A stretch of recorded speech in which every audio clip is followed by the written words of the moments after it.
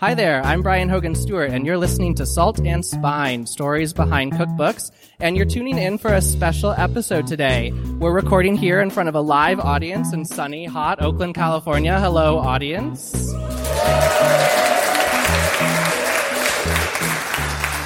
Awesome. And we're joined today in front of this audience by a really special panel of guests with one thing in common. They are all featured or worked on or wrote East Bay Cooks, this new cookbook that explores the diverse and compelling restaurant scene in the East Bay, this area east of the San Francisco Bay.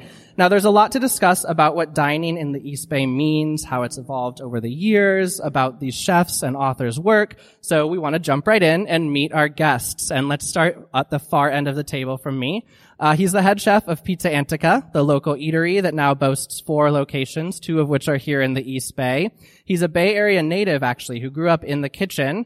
And I learned this, actually even cooked for his high school football team while he was an offensive lineman, which is awesome. It's Angelo Smith.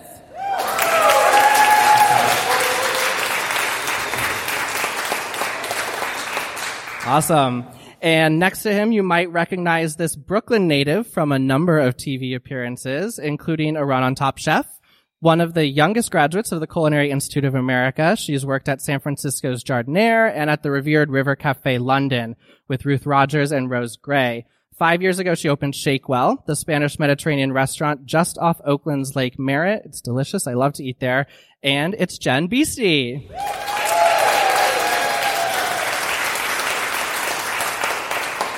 All right. And next to Jen, you might know her from her time leading the kitchen at the Drip Line, the West Oakland cafe that drew high praise for her inventive cooking that melded her Singapore roots with California cuisine. Now, she was drawn to food while working in Italy and recently took over the menu at San Francisco's local kitchen, and I think has plans for an Oakland spot of her own in the works still, right? It's Nora Heron. All right, and last but certainly not least, right next to me here, she's the James Beard-winning food writer and author of San Francisco Chef's Table, and she was the senior food writer at the San Jose Mercury News for more than a decade. She launched the blog foodgal.com, and of course is the author of the cookbook that's bringing us all together today, East Bay Cooks. It's Carolyn Jung.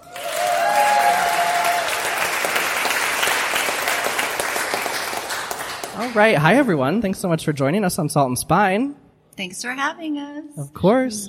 Carolyn, let's start with you. So we're here to talk about your book, East Bay Cooks, and I want to start. We have an audience all over the country, all over the world. So maybe let's start before we dive in by sort of defining what the East Bay is for our global listeners. And you have so many wonderful adjectives that you use in the introduction to your book. But tell us a little bit about what the East Bay is. I guess some might even say that these days it is the happening spot in the Bay Area, in short. It is also the most populous region in the Bay Area, and a lot of people think of it as just the cosmopolitan cities of Oakland and Berkeley, but it encompasses so much more. Wine country in Livermore, the Tony suburbs of Danville, Pleasanton. So it's a huge mix of both very busy, very pioneering areas. I mean, it was Berkeley, of course, is the birthplace of the free speech movement. Right. Oakland, probably the most diverse city in the entire country. Yeah. And you have Alameda, which, you know, was home for many, many years as a naval base and now is filled with all these incredible distilleries and breweries and gastropubs. So it's a really rich area in so many ways. Yeah, absolutely. I want to open it up to the 3 chefs we have here too to tell us what makes the East Bay so unique or so special. And maybe this is from a culinary perspective or maybe just in general. What, when we say East Bay, comes to mind for you? I think for me, people here are more receptive of the different types of cuisine that we have to offer. Especially when I was at Dripline, it wasn't hard. People were adventurous. And, you know, if you remember where Dripline was, it was way out. Parking was hard. It was hard to get to, but it became a destination because people were looking for this type of cuisine that was, you know, because of the demographic change recently, over the years, people are receptive. People are well traveled. They're more cultured. Compared to San Francisco, where I am now, it's a little different. I'm feeling that because I've been at both ends. Yeah. So you find the East Bay to be very welcoming as a chef. Absolutely. Yeah. Others, what makes the East Bay special, unique? I worked in San Francisco for almost 20 years, 17 years, something like that. And then I moved out to Oakland about 5.5, 6 years ago. And the thing that I noticed most about the restaurants is I think there's a lot more chef-driven, chef-owned or family-owned or couple-owned restaurants. And I think that you see less of that in San Francisco. And I think that is what gives a lot more of the East Bay restaurants, not Oakland, not just Oakland, East Bay restaurants, a lot more soul. And there's a lot more effort and love put into the restaurants because of that. And then a lot of the more ethnic restaurants in Oakland are more authentic, in my opinion, and for that same reason. And I think that's what a big thing for me about I discovered when I came to Oakland and actually started eating here. Because when I lived in San Francisco, I never came here. Yeah. And then when I moved here, I was like, this place is amazing. And I love it. And people are so friendly. And the restaurants have more love to them. They have more passion and a little more soul because of who's running them. Yeah. Yeah, I mean, you talk about this concept of soul, and I think we look at San Francisco, which has long been a dining destination, and particularly, after the tech boom, we've now seen Michelin in San Francisco. We have, I think, still just one Michelin restaurant in the East Bay, James Siabut, who's a friend of Salt and Spine. But there's sort of that distinction between this place in San Francisco, which I think is really easy for someone to go out to a 3 Michelin star meal on a Tuesday night, and that's a thing. And it's a little different, sort of the dining and restaurant culture in the East Bay. Angelo, you grew up in the Bay Area, right? I did, yeah. I grew up like 38 miles north, Benicia. Okay. So, I just love how diverse the Bay Area is, especially the East Bay. From street fairs to the schools. You said high school football. You play all kinds of walks of life. And it's what makes the Bay Area so special. It's just the diversity of food, everything. You see all walks of life here, and it's keep you on your toes at all times. Sure. Obviously, when we talk about the East Bay and dining in the East Bay, I think we have to talk about Alice Waters. So you mentioned Alice Waters in the beginning of East Bay Cooks. But I mean, we're coming up on 50 years now since she opened Chez Panisse in Berkeley. And really, I think, Carolyn, you wrote in the intro, ignited a food revolution that not only defined the ethos of California cuisine, but set in motion a sea change in the way we eat, shop for ingredients, and farm our lands really across the country. So I'm curious sort of what role you all think the East Bay has played in shaping the way that we eat and the way we think about food as a country, both historically and how it's doing that today. Well, I think Alice was the rock that was thrown into the river, and from that, all these ripples emerged. Okay. Throughout not just the entire Bay Area, but the country. She came around at a time when we had iceberg lettuce, and that was it in the grocery stores. And, no one had heard of Ras Al Hanout and all these other spices. And she made us aware that there was this whole other world out there, and there were all these other ingredients that we ought to know, and more so that we ought to care where they come from, how they're raised, how they're slaughtered, how they make their way from the farm to our tables. Sure. And she has raised a generation of chefs, some of them in this book too, who have gone out on their own now, and they are practicing not only what she brought forth, but putting their own spin on it too. Yeah. Do you all consider the East Bay the birthplace of modern American dining? Has it really been that impactful? Sort of the things that have taken place in this part of the country? Well, to what Carolyn just said, I feel like I was one of those ripples because I was working in Manhattan and just out of culinary school, and all the produce and specialty stuff that we were getting in the fine dining restaurants in New York was coming from here, from the Central Valley. And, Alice was coming out with books, and Chez Panisse was having this whole revolution, and that's why I moved here. I mean, I moved here because there was all these female chefs, Tricia Desjardins and Elke Gilmore and Nancy Oakes, and there was Alice, and it was just this was the for me was like, I left Manhattan to come here because the food scene here was so cool in the 90s, and that just shows that what her impact was. Right. Nora, you grew up around food as well, right? Your mom was a caterer? Mm-hmm. And you weren't originally planning to pursue a career in food, right? You were pursuing a career in fashion. What drew you to food, and then what drew you to the East Bay? Right. So I went to school to be a designer. I was a shoe designer. This is when everybody looks at my shoes. Right? I know. Well, that was my past life. My mom was a caterer, so I worked a lot for mom. It was free labor. It was, prepping all day. Uh-huh. She was like, you're not going to go into this industry. Okay. You're going to go to school and do something other than cook. Okay. I did that. I studied engineering and ended up engineering shoes because that's what I loved. And went to Firenze, Italy, and was exposed to food while I was there. And really, it was that time when I learned how to respect food and where food came from. Coming back to the U.S., so my life was San Francisco, Las Vegas, New York, Chicago, the fashion world. It was crazy. Right. And I settled in Oakland. And when I figured, okay, I know all about, I've done cooking. I've trained with my mom. I've learned a lot in Italy. I wanted to learn how to bake. So I went to San Francisco Baking Institute. And then there's something about coming back to this ripple effect. I wanted to come back to cooking food that I grew up eating, what my mom taught me. But I wanted to use ingredients that were familiar to us.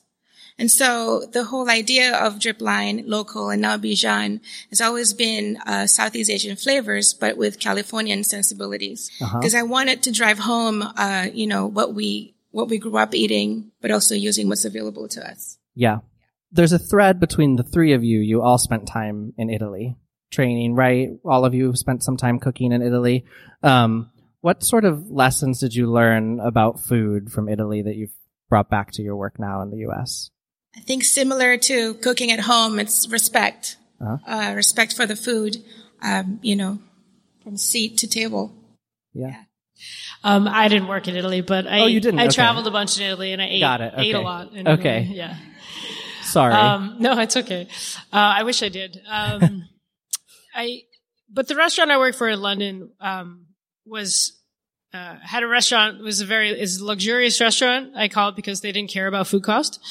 And it was owned by these two very affluent women, in London. And This is River Cafe? Yeah. Okay. Yeah. Rose and Ruthie. Yeah. So they didn't care. They were like the Chez Panisse of London. They didn't care about the cost of anything. They didn't. Right. Like family meal was like whatever was left over. So we ate really well. But they brought in tremendous amounts of food from Italy, artichokes, lemons, and it was great. And then the seafood from that area in London was amazing. So it had that authentic, like Italian Chez Panisse style food. Sure. But so I was cooking food from northern Italy, but it was in London. But I traveled there a lot and ate. So to answer your question, I forgot what it was, so I can't answer the question. Well, I got my research wrong anyway. I never worked in Italy. Yeah. Thank you for correcting me on that. One thing we talk a lot about is this concept of like California cuisine, and people sort of talk about use the term California cuisine. I'm curious if you all think there is such a thing as like a California cuisine, and if so, like how would you define that? Or is it really just like there's too much diversity of what takes place in the East Bay and the broader Bay Area and all of California to like use a term like California cuisine to try and capture that? I think the California cuisine, like in the 90s, had a different definition than it does now. Sure. But I think you can when you say California cuisine, you're referring to the cuisine of California in the 90s. Like I think that was such a huge thing that it kind of has its own era in a way. It does, but it doesn't really encapsulate what's taking place in the state or this area today. Yeah. We'll be right back with the second part of our live show with Carolyn Jung, author of East Bay Cooks, and chefs Nora Herron, Jen Beastie, and Angelo Smith. But first, we're catching up again this week with Sierra Tishgart, co-founder of the home cookware startup Great Jones, to explore some of our favorite and unique vintage cookbooks from the Great Jones Library. And here's the really fun part. Whenever Sierra and the Great Jones team join us to talk about a classic cookbook, hearing about it on Salt and Spine is just one part of the fun. If you head over to the Great Jones Instagram page today, you'll have the chance to leaf through this book with us, taking a sneak peek inside the pages of this classic volume. So let's bring in Sierra to talk about this week's book. Hi, Sierra. How are you? Hi, good. How are you doing? Good. I'm so glad to connect with you again to talk about another cookbook from the Great Jones Library. And today, I think you've pulled down Edna Lewis's The Taste of Country Cooking. Is that right? Yes, from 1977. Awesome. And I must say that, we've had over 50 guests now on Salt and Spine, over 50 amazing cookbook authors.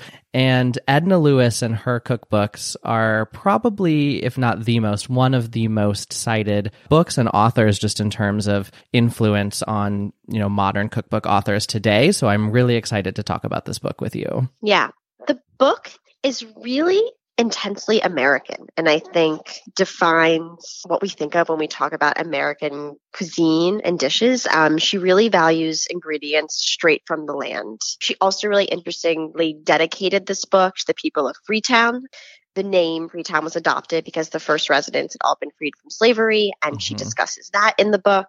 And I think what Edna does so beautifully, and why her legacy is so admired, is that she combines these recipes that even today hold up in their relevance and are so universally appealing and delicious with really interesting historical context. Yeah, she was groundbreaking in so many ways. You noted Freetown. She owned a restaurant in Manhattan in the 40s and was the chef. And as a Black woman, it was sort of an anomaly at the time to be leading a restaurant in Manhattan. But she really had such an impact with her cookbooks, and she wrote several of them. And I'm wondering, you say it's intensely American. I'm wondering if you can dive into that a little bit more for us. What do you mean when you say that? Yeah, I think the way that she talks about sourcing ingredients, and I think the way that often the ingredients are, I see something around, to me, that's often defined by letting the ingredients shine for themselves and one, looking locally, but also I'm looking at a recipe right now for fried tomatoes that is really just, going off the freshness and beauty of these tomatoes. She writes about peach cobbler and making ice cream with her mom on a hot summer afternoon. That's just so quintessentially and beautifully American to me. Yeah, it's so interesting you talk about cooking locally and going back to the produce, and we look at some of these older cookbooks, this being one example, but certainly all of Edna Lewis's work, I think, and we've sort of gone through this evolution of moving away, and then now a while ago, this intense rush back to local ingredients, to working from produce that's available to us from farmers or farming our own. Yeah, it's a little hard to contextualize the time. I would be interested to go back and look at more 1970s cookbooks, but the way that she isolates this by season, just seems, there's a chapter for fall, there's a chapter for spring and summer, just that classification, I would think for that time period is actually quite ahead of the time. And we saw a couple of years ago one of her other books, In Pursuit of Flavor, was actually republished for its 30th year anniversary, 30 years after it was originally published. And I thought that was just so wonderful to see her book being reissued in that way and celebrated. And I think it actually did quite well in its reissuing, if I recall anecdotally. So I love that her legacy is sort of still ever present in the cookbook industry and sort of, it seems, here to stay. Oh, definitely. She writes a late spring dinner, skillet spring chicken with watercress, buttered Jerusalem artichokes, rhubarb pie. I think this is just classic. And really also her recipes also just work and are loved, on their own. Yeah, absolutely. She is an icon for sure. And I'm so glad you pulled that book down so we could talk about it today. Yes, me too. Thanks. Too. It's also, she dedicates it to Judith Jones, which, is where we got the Great Jones namesake. So that's extra nice. Exactly. Cookbook publisher, editor, Judith Jones. Well, thank you so much, Sierra. This was so great. Thank you. And now we're back for part 2 of our live event with some of the voices behind the new book, East Bay Cooks. we're a show on cookbooks, obviously, so I want to talk about cookbooks for a little bit. Can you each maybe give me, all four of you, a cookbook or a cookbook author maybe that has been important to you or influential to you in the course of your career, like a book that you had early on, or a book that's really meaningful to you, or one that you really relied on, or particular, or even just authors. It doesn't have to be an actual specific book. Right now, I have two little ones at home, and I both of them like to look at this Reader's Digest cookbook that I got in 1995 from my grandfather. Okay. And it's just for kids cooking, and I've made literally every recipe from cover to cover in that book. So I have a 5-year-old right now, and he's totally into cooking and likes to play around with it. So that particular book, I think it's Cooking for Kids. Just made it the other day with my son. It was just a grilled cheese sandwich, or peanut butter and jelly sandwich, but it's a play. It's like cream cheese, jelly, then you dip it in French toast batter and you cook it. Sure. And that book, to me personally, I was pretty young when I got that book from my grandfather. He always pushed me to cook, and kept me on track. Okay. Yeah. Others, works or authors that have been influential to you? Marcella Hazan, and Richard Onley. Yeah. The Lulu Provençal cookbook, that was like a big, all those kind of books around there were Richard Onley. And then out of late, I've been so in love with all the Moro cookbooks and the Ottolenghi guys, just, I love all that. That's been the latest stuff. But the older stuff I was reading was Japanese and Richard Onley and Sure. Yeah. Nora? Mine has to be by Asma Laili. She's an Asian Singaporean author. My mom had gifted me her book when I moved out here because it was, food that she would cook, and it was something I wanted to always have and remind me of home. Asma Laili passed away this year in February 2019, and I remember my last conversation with her.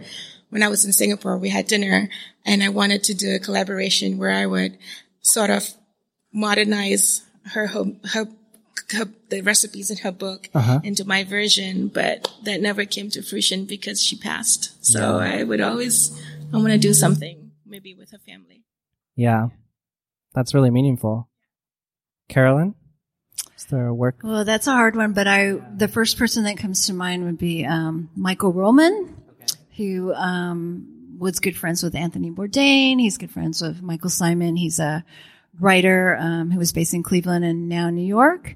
But he wrote books like Soul of a Chef, which he's just such a wonderful rhythmic writer, and you just get lost in his prose. And because he knows how to cook well himself, he's able to, get into actually, the mind and the soul of the chefs that he profiles. Yeah. And I remember, vividly his description of Thomas Keller, and the first time Thomas told himself that he was going to kill a rabbit because he was serving rabbit, and he felt that to give the most respect you could to the rabbit, that he would need to experience what it would be like to take its life, and just bringing to life that whole experience. And, Thomas kind of botched it on the first try, and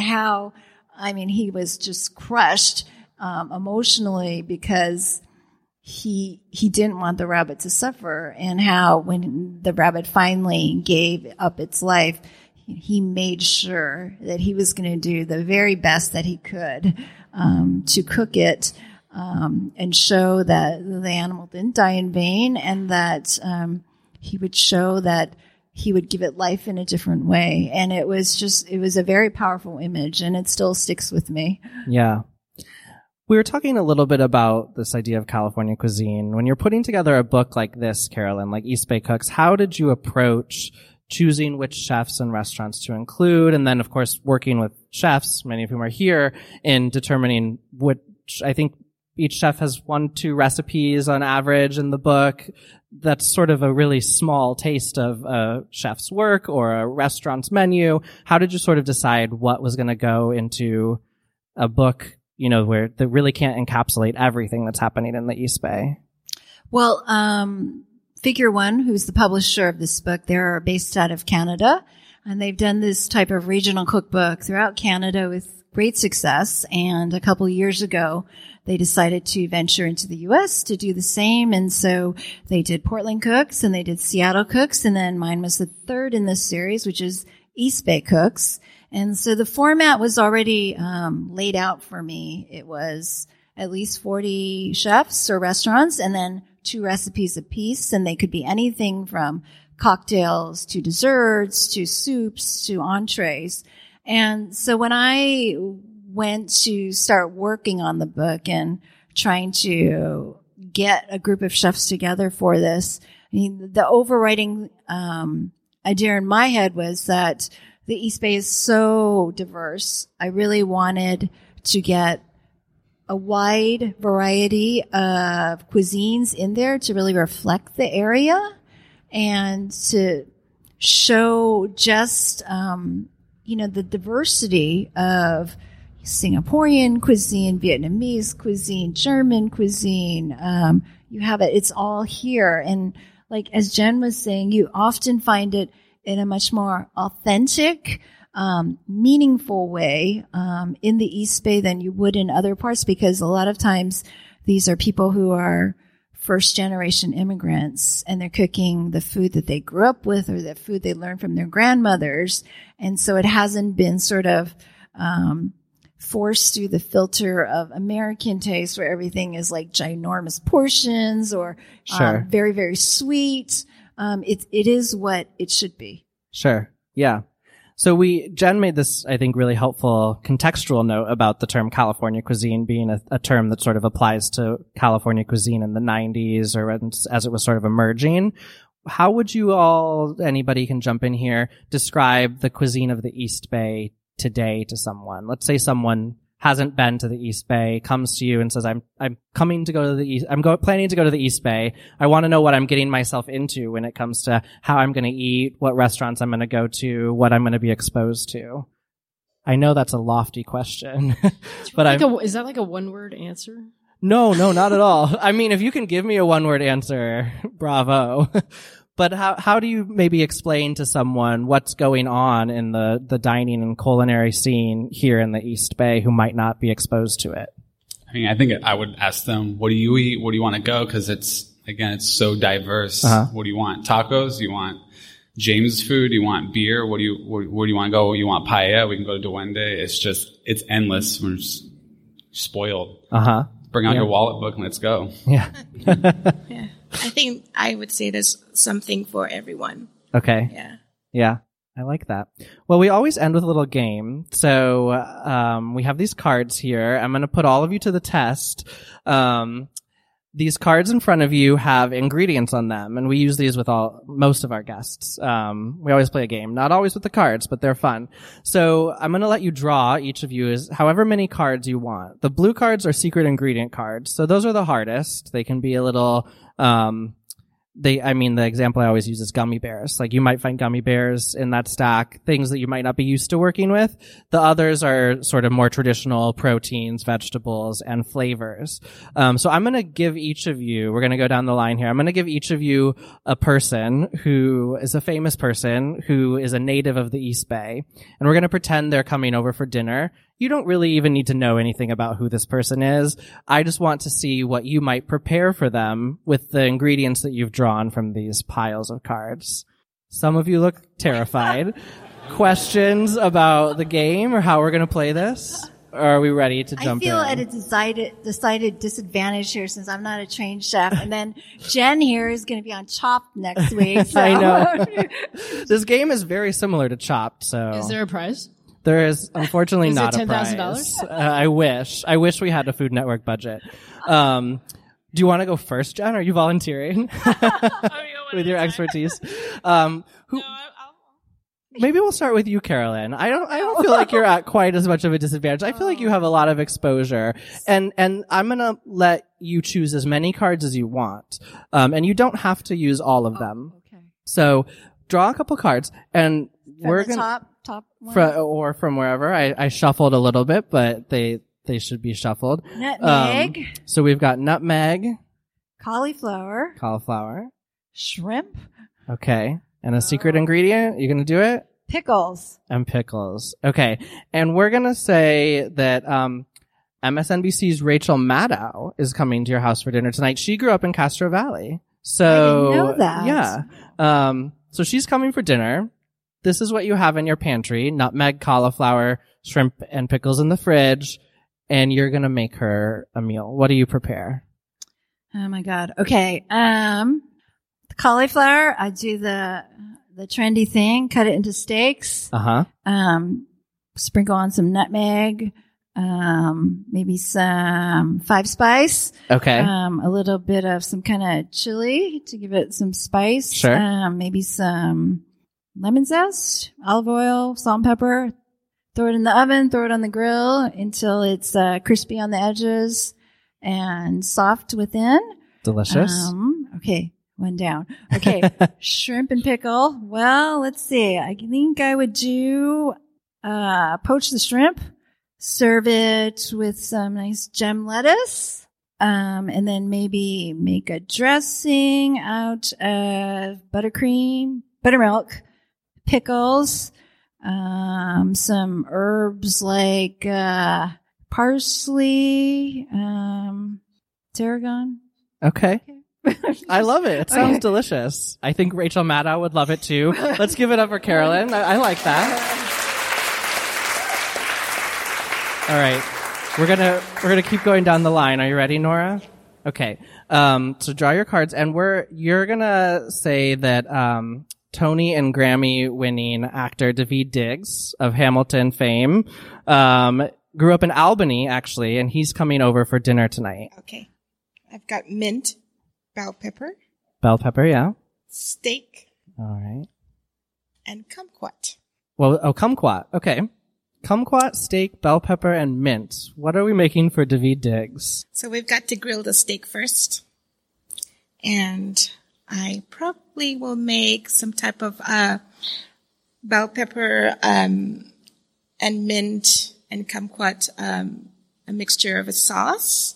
Okay. Yeah, roast the bell pepper first, charred, and then some garlic, some peppers, and then add the mint later just for freshness, and then probably use some of that kumquat zest and juice to round it off, and then just over the steak. That's it. Delicious. Simple. Yeah. Delicious. All right, let's hear it for Nora.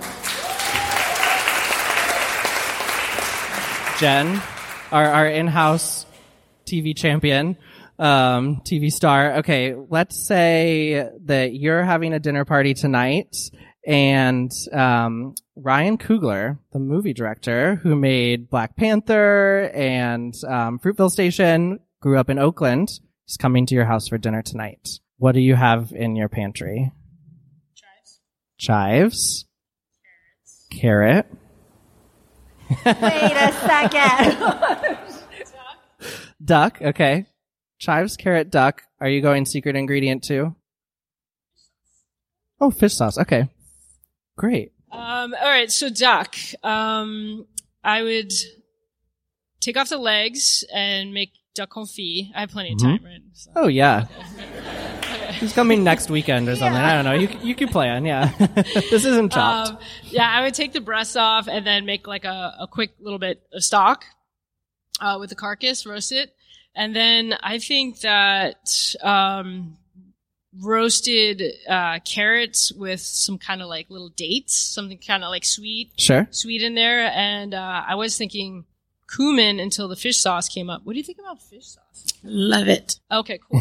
All right. So, but I think the duck would be good. Confit duck legs that have like a little spice rub on them, and then slow rendered, super crispy duck breast with some like sweet date glazed cumin, carrots, finish with a little basil chive, crunchy salad with little greens in there to give a little crunch, and then the fish sauce glaze on the duck, as well as like taking the stock, reduce it, and then maybe have the stock also have a little sweetness in there with lots of carrots, and then finish it with a little fish sauce to give it a little tang and butter, because why not? I'll just go French style on there. So crispy duck leg and breast with date and cumin fish sauce glazed carrots. I love it. What do you think? It's kind of, I don't know how to do the Asian thing, so okay. Good? I feel like you've done this before. Yeah, you have experience. You have experience. Okay, Angelo. Well, let's give it up for Jen, actually. Yeah. All right. And finally, Angelo, you're having a dinner party. And Tom Hanks is coming over. Oh. Yeah. He was born in Concord, actually, but he grew up in Oakland and graduated from Skyline High in Oakland. Oh, wow. And he is coming to your house for dinner. Let's find out what you're going to cook for him. Ladies are sitting the bar high. Oh, we got broccoli. Sweet oregano. Okay. Salmon. All right. I like veggies. We'll double down on the veggies. Asparagus. Oh, Okay. no flavor as well. Oh, bay leaf. Salmon, broccoli, asparagus, oregano, bay leaf. Man. What do we make? Just jumps out the grill, I guess. I would season the fish, grill over some oak and almond wood, maybe do like Roman-style broccoli, braise down the broccoli with onions, tomato paste, Okay. little veggie stock. Did I say capers? Not yet. Pecorino. Just be like a little scoop and serve salad, some grilled asparagus. Maybe finish the salmon with a little dried oregano and olive oil and lemon wedge, and make a little. I'm going to assume this is fresh bay leaf, so I'll make a little bay leaf gelato, a little olive oil and sea salt. Yeah. Sounds delicious. That's all I got. I think Tom Hanks would love it. All right, let's hear it for Angelo. Well, Angelo, Jen, Nora, Carolyn, thank you so much for joining us. Thanks to all of you for being here for this live Salt and Spine podcast show for celebrating the launch of East Bay Cooks by Carolyn Jung. Thank you all so much. And that's our show for you today. Thanks so much for tuning in for this live episode. As always, you can find bonus content from today's show and all episodes on saltandspine.com. There, you'll find recipes for Nora Heron's laksa soup and Angelo Smith's warm Brussels sprout salad. Remember, if you like hearing from your favorite authors on Salt and Spine, and I hope you do, please click subscribe wherever you're listening. And of course, you can join the Salt and Spine community at patreon.com/saltandspine. Our show today was produced by me, Brian Hogan Stewart, with live sound by Katie and Ricardo Osuna. Our original theme song was created by Brunch for Lunch. Salt and Spine is typically recorded at the Civic Kitchen in San Francisco's Mission District. The Civic Kitchen offers hands-on classes and events for home cooks. You can find out more at civickitchensf.com. Thanks, as always, to Jen Nurse, Chris Bonomo, and the Civic Kitchen team, to Sierra Tishgart at Great Jones, to Neighborly for hosting today's live show, and to Celia Sack at Omnivore Books. We'll be back next week with more stories behind the cookbooks you love.